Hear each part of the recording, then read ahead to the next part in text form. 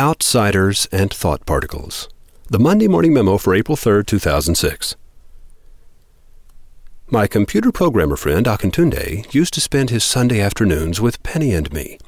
When my audiobook, Thought Particles, Binary Code of the Mind, was released, Akintunde took a copy home and listened to it several times. We had long talks about it. Then he was whisked away to Kyoto, Japan, to create the next generation of video games for some of the world's most powerful game companies. I wish I could tell you more, but I can't. Akintunde is sworn to deep secrecy. Akintunde is the essential outsider. Tiny protons, neutrons, and electrons are generally considered to be the building blocks of matter. In a similar fashion, I believe thought particles, the smallest units of thought, to be the building blocks of communication. Learn how to skillfully stack them, and you will communicate with great power. Last week I wrote about Pandora.com because music is the oldest example of thought particle technology. If a man were permitted to make all the ballads, he need not care who should make the laws. Ancient legislators knew they could not reform the manners of a city without the help of a songwriter and a poet. Andrew Fletcher, to Scottish Parliament in 1704. A radio is essentially a mood selection device. How do you want to feel? Just press the appropriate button. Likewise, visual artists arrange lines and colors using shape and ratio, position and juxtaposition to compose nonverbal statements. They provide us with light wave rather than sound wave examples of carefully stacked thought particles. My friend David Freeman explains exactly how to craft visual statements in his Outsider book, Creating Emotion in Games, The Craft and Art of Emotioneering. When that book was released, David, like Akintunde, was immediately flown to Japan. If Akintunde and David ever get together, they'll probably take over the world. I suspect the Japanese game companies know this, too. Another team of Wizard Academy graduates is currently investigating the science of using shape and color to make nonverbal statements in corporate logos. Think of it as visual Pandora.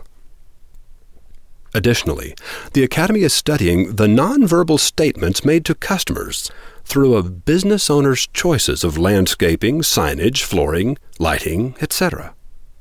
A beta version of the resulting Customer Experience Index will be released in summer '06.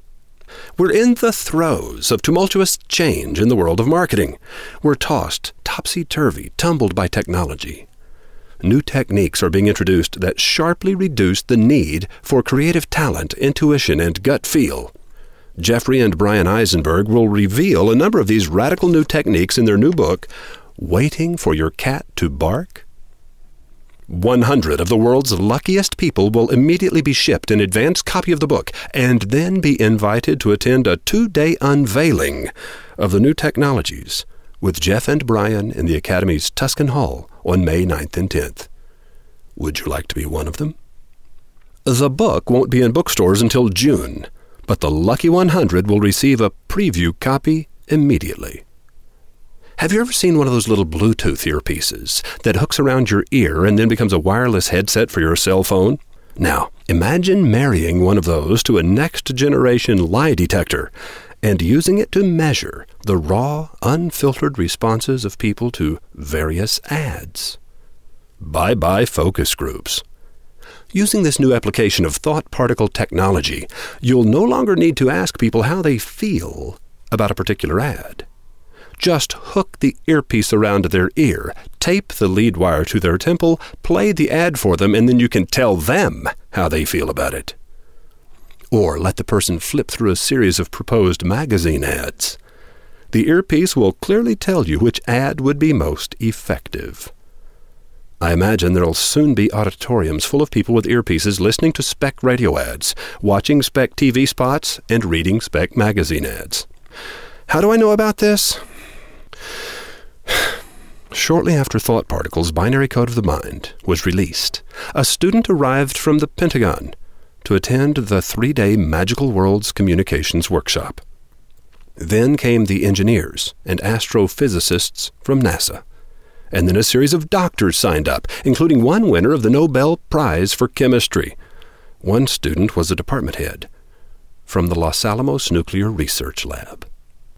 Evidently, scientists find thought particles fascinating. And so do a lot of musicians, journalists, ministers, artists, and educators. What did all these people have in common? They were outsiders, one and all. Poor reading, like poor writing, is imposing what you already know on texts. You should go into reading to discover, not to reaffirm what you know. Azar Nafisi, author of Reading Lolita in Tehran, to Edward Nawatka in an interview. Azar Nafisi is obviously an outsider. Her comment was aimed at the blindness that comes from living in that hard-edged little box insiders call home, a dreary existence known as the status quo. My friend Akintunde speaks of Japanese society as being group-based. He says they have a saying in Japan: "The nail that sticks out is hammered back in."